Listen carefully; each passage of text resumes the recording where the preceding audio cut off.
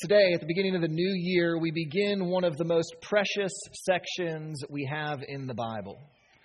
The chapters 13 through 17 of John's Gospel record for us the conversations between Jesus and his disciples on the evening before he was executed.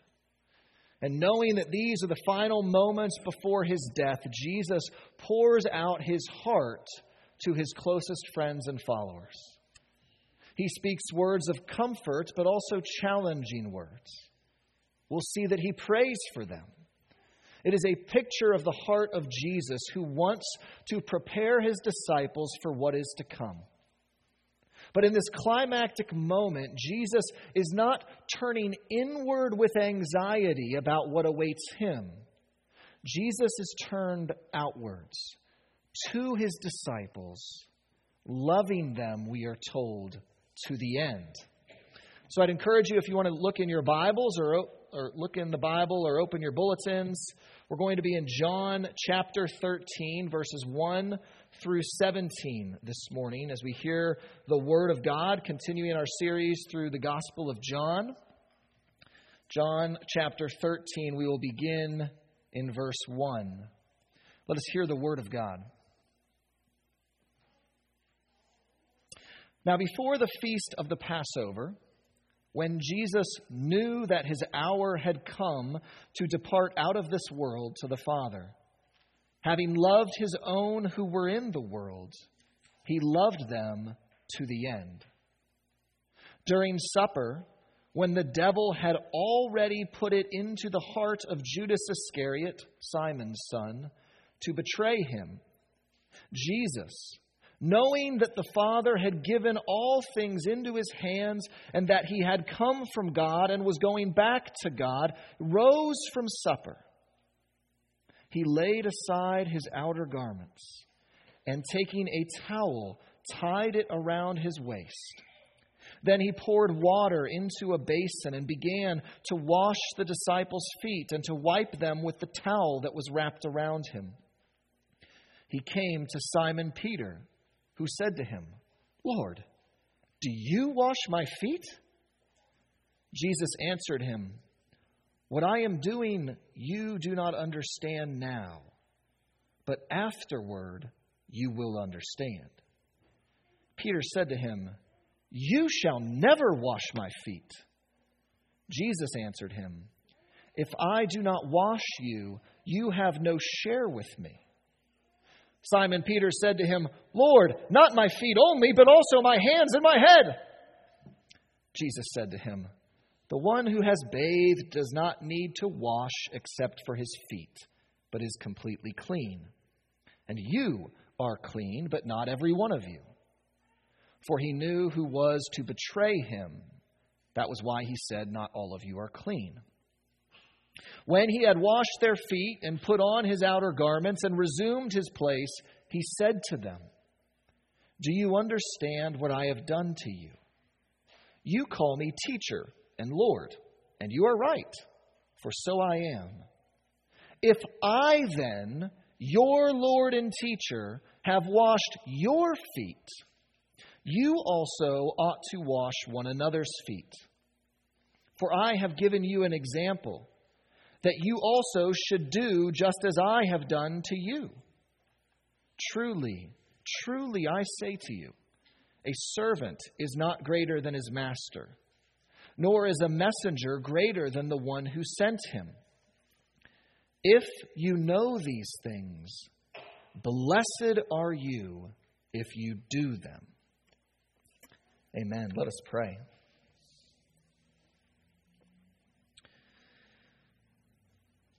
Lord God, we thank you for your word.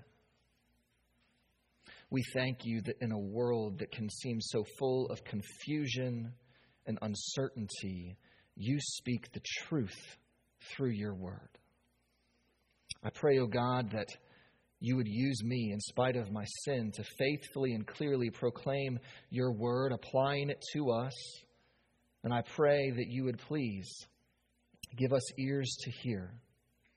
Open our minds and our hearts to receive your word as your word, to sit humbly, before your word and to know that you, Almighty God, are speaking, and you speak good things to us.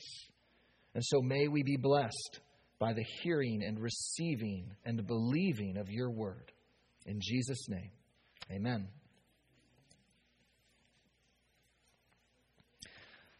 As we approach our passage this morning, I would like to do it from the perspective of verse 7, where Jesus says, "What I am doing, you do not understand now, but afterward you will understand." This verse tells us that what Jesus does by washing the disciples' feet is easy to misunderstand, especially if we do not see his actions in light of his death and resurrection.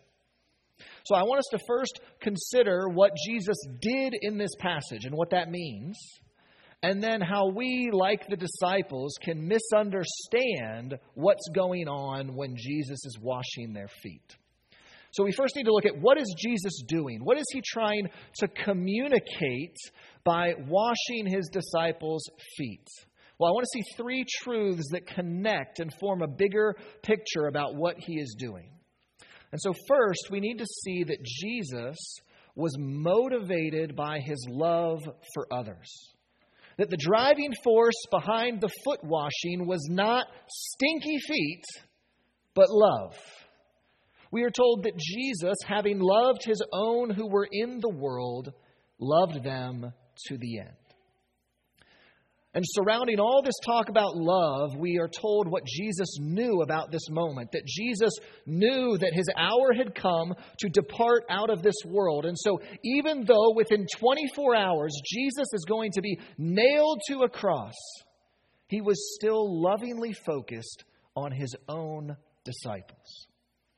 Now, consider how amazing that is and unlike us.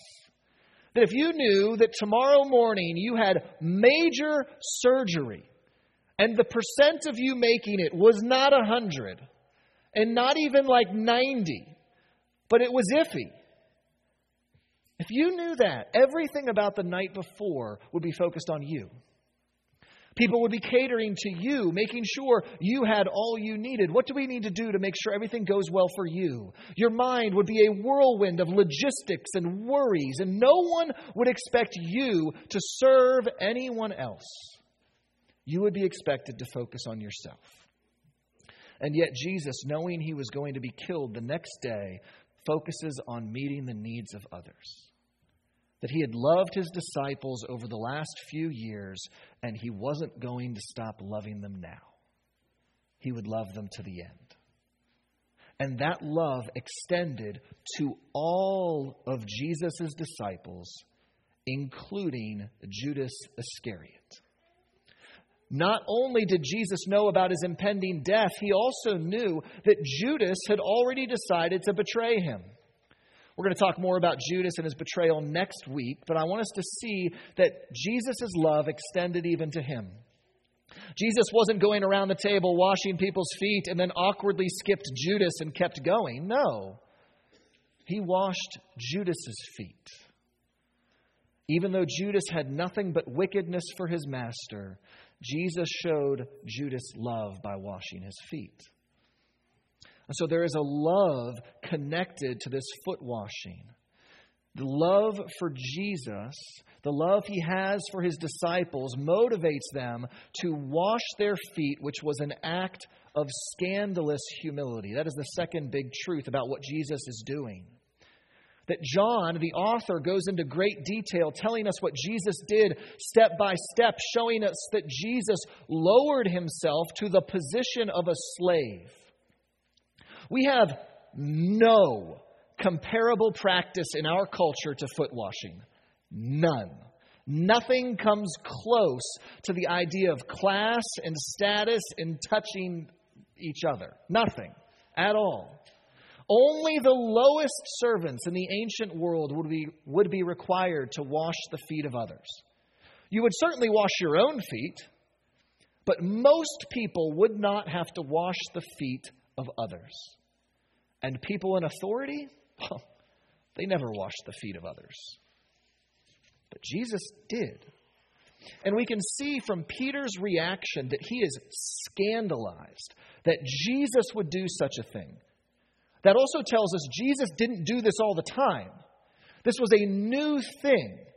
And so Jesus is trying to teach something new by washing their feet.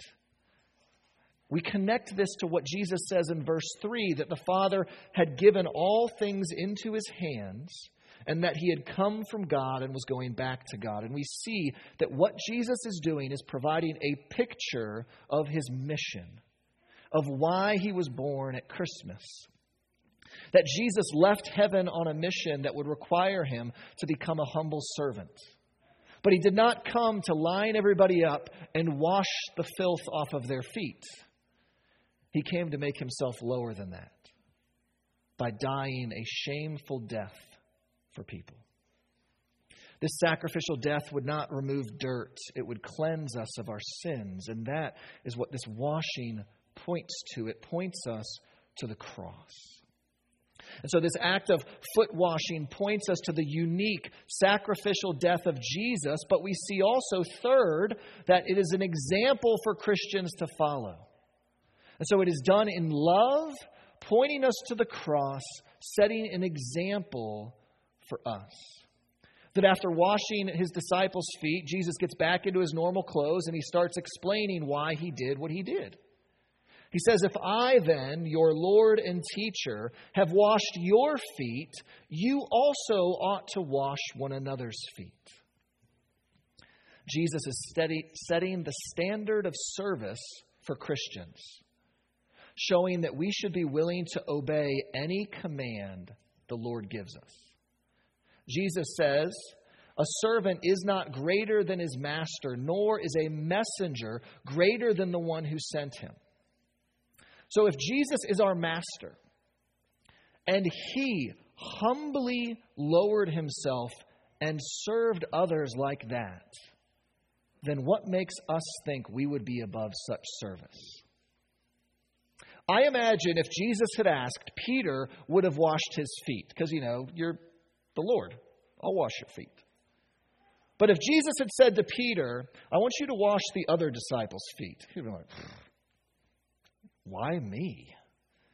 They should wash they should do it." He would have been like, "No, I can't do that."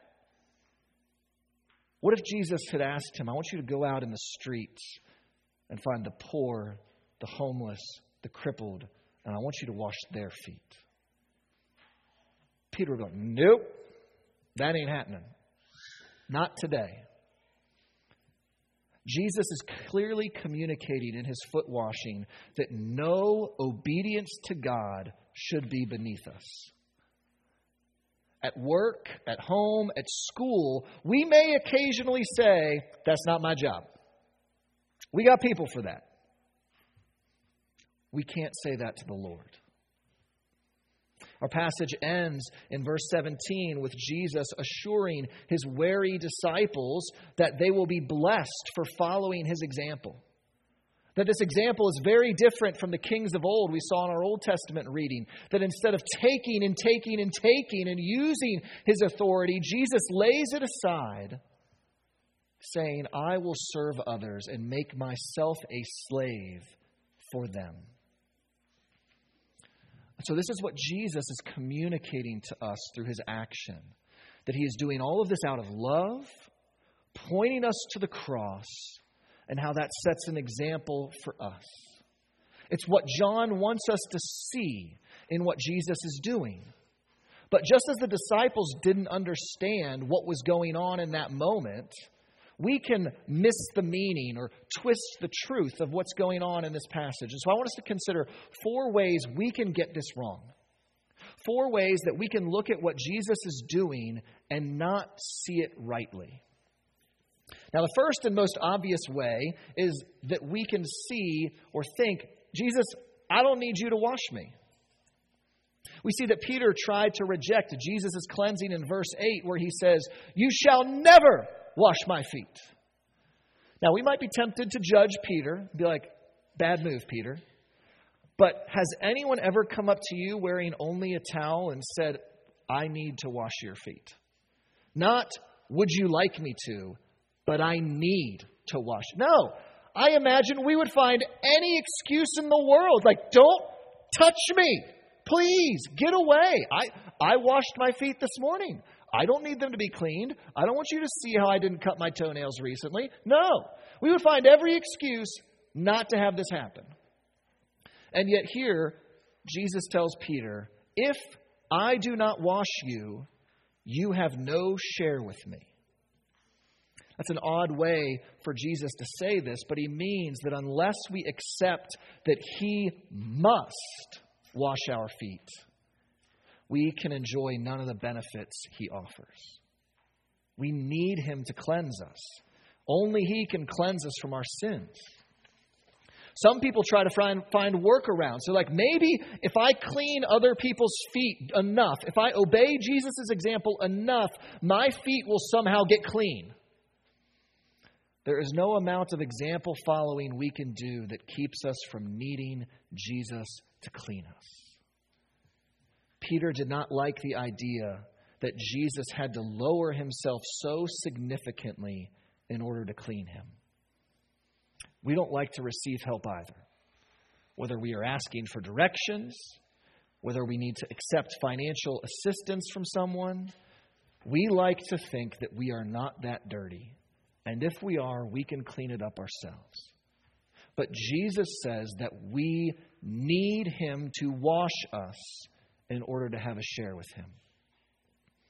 So understand the only way to be right with God, to enjoy eternal life, is to humbly accept that Jesus had to suffer and die for you. So that's one way we can get things wrong, is rejecting the cleaning. A second way seems totally opposite. We can get this way wrong in Peter's other extreme, his pendulum swing. Peter said, no, I don't need you to wash my feet. Do it all, Jesus.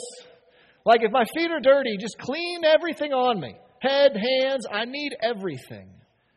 That sometimes we can think that a normal washing isn't enough. We are so dirty, we need an extra super thorough cleansing. Now, children, this verse is not to be taken out of context, where it says, the one who has bathed does not need to wash except for his feet. Okay? Don't hang that up in your bathroom, all right? There's this impulse that we can have that we need more cleaning, that we need Jesus to do more than die for us, that our guilt and shame builds up so much that the only way for us to get clean is Jesus needs to do more. Or Jesus needs to do what he did, but then we also need to do more. But Jesus tells us that we are clean based on what he has done and on that alone. That no matter how sinful we are or how sinful we may feel, how dirty we may feel from our sin, Christ's sacrifice is sufficient to cleanse us of all our sin. No extra cleaning is necessary. But it does say you got to wash your feet. Well, Jesus seems to be saying that when we walk in this world is full of sin. And as we go about our lives as Christians, our feet are going to get dirty. We are going to keep sinning. But we don't look to some new cleansing of Jesus. Rather, we continually look to the cross for forgiveness of the sins we keep on sinning. So if any of you ever feel like failures, ever feel too dirty, that Jesus can save others but can't save me, remember Christ cleanses us of all our sin. That you are clean in him, he is a complete Savior, and that no other cleansing is needed than what he gives. So that's a second way we can get things wrong. A third way we can get things wrong is implied in verses 10 and 11 regarding Judas. That Jesus says to his disciples, you are clean, but not every one of you. For he knew who was to betray him. One commentator notes that washed Judas may have been, cleansed he was not. And so the third way we can get this passage wrong is to think that we are clean simply because we are washed. Judas shows us we can be washed without being clean. This means that we should not put too much value in religious rituals or external behaviors. Because if you look at Judas, he was one of the 12 disciples. He listened to all of Jesus' teaching right there in the moment. He was around the Son of God a lot.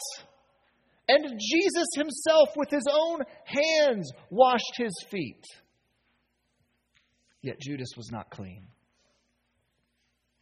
Judas was not saved. In his heart, he did not love Jesus. We can be around church, even regular attenders in Sunday worship. We can volunteer in church. We can be baptized members of the church. But those outward things do not guarantee a heart has been cleansed by Jesus. Now, don't get me wrong. All of those things are great things. Being baptized, volunteering to serve, regularly attending worship, all good things, pro those things. But Judas shows us it is possible to have all of those things without being cleansed. You can be physically close to the people of God without being one of the people of God. So understand that what is symbolized in things like baptism, the Lord's Supper, and this foot washing, we need what is symbolized there, not the things themselves. We need Jesus.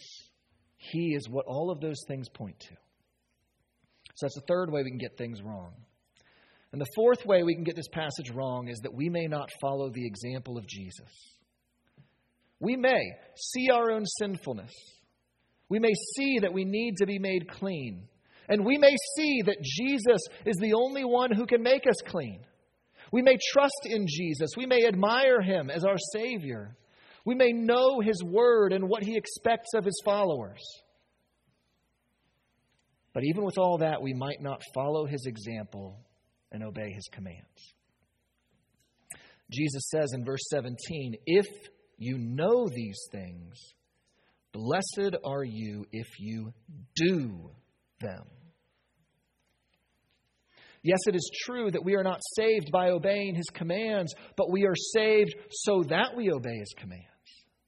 That those whom Jesus saves, he expects to serve others just as he has served us. That was the principle he laid out in verse 16, that if our Lord has obediently served, then who are we to object of the service he asks of us to give towards others? Jesus does not command us to do things he wouldn't do. He is not some king who sits up there and says, "All of you puny people serve one another." No. Jesus went before us and perfectly gave us an example of humble service.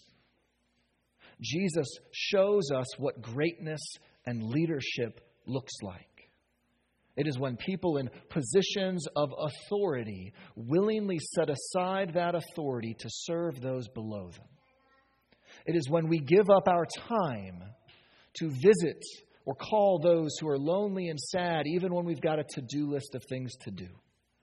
It is when we prepare or deliver a meal to someone who is feeling stretched thin. It is requiring us to stop thinking primarily about ourselves and, like Jesus, to love one another.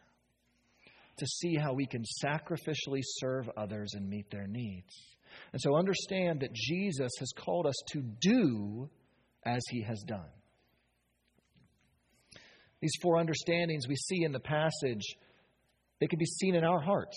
They're not just things that happen to the disciples. We can misunderstand these as well. And they happen in our hearts. As we're told in verse 17, it's possible to know these things without doing them. That the disconnect between knowing and doing is a heart filled with the love of Christ. And so what we need is to hear the good news afresh regularly, to have our hearts filled with this love.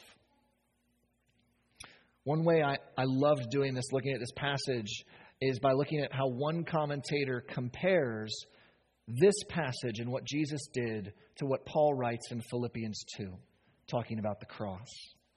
That in Philippians 2, Paul writes, "Have this mind among yourselves, which is yours in Christ Jesus, who, though he was in the form of God, did not count equality with God a thing to be grasped, but emptied himself by taking the form of a servant, being born in the likeness of men, and being found in human form, he humbled himself by becoming obedient to the point of death, even death on a cross. And therefore God has highly exalted him. On the night that Jesus was arrested, Jesus rose from supper just as he rose from his throne in heaven. And he laid aside his outer garments, just as he did not count equality with God a thing to be grasped. Instead, he made himself nothing. He took a towel and wrapped it around his waist, taking the form of a servant, just as he took on human flesh. He poured water into a basin and washed his disciples' feet and wiped them clean with his towel, just as he poured out his own blood to cleanse us of our sins through his flesh. And when he had made them clean, he put on his garments and resumed his place, just as he rose from the dead and put on his glory again and was exalted by his Father back to his throne in heaven.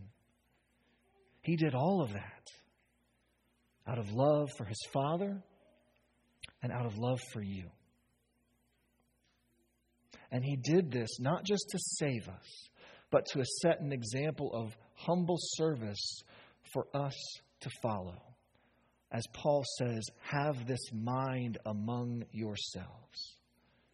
So let us treasure Christ's humble service and sacrifice, letting it fill our hearts and minds so his love overflows in our lives into loving and humble service of others.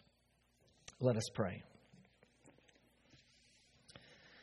Oh Lord, we thank you for the example of Christ.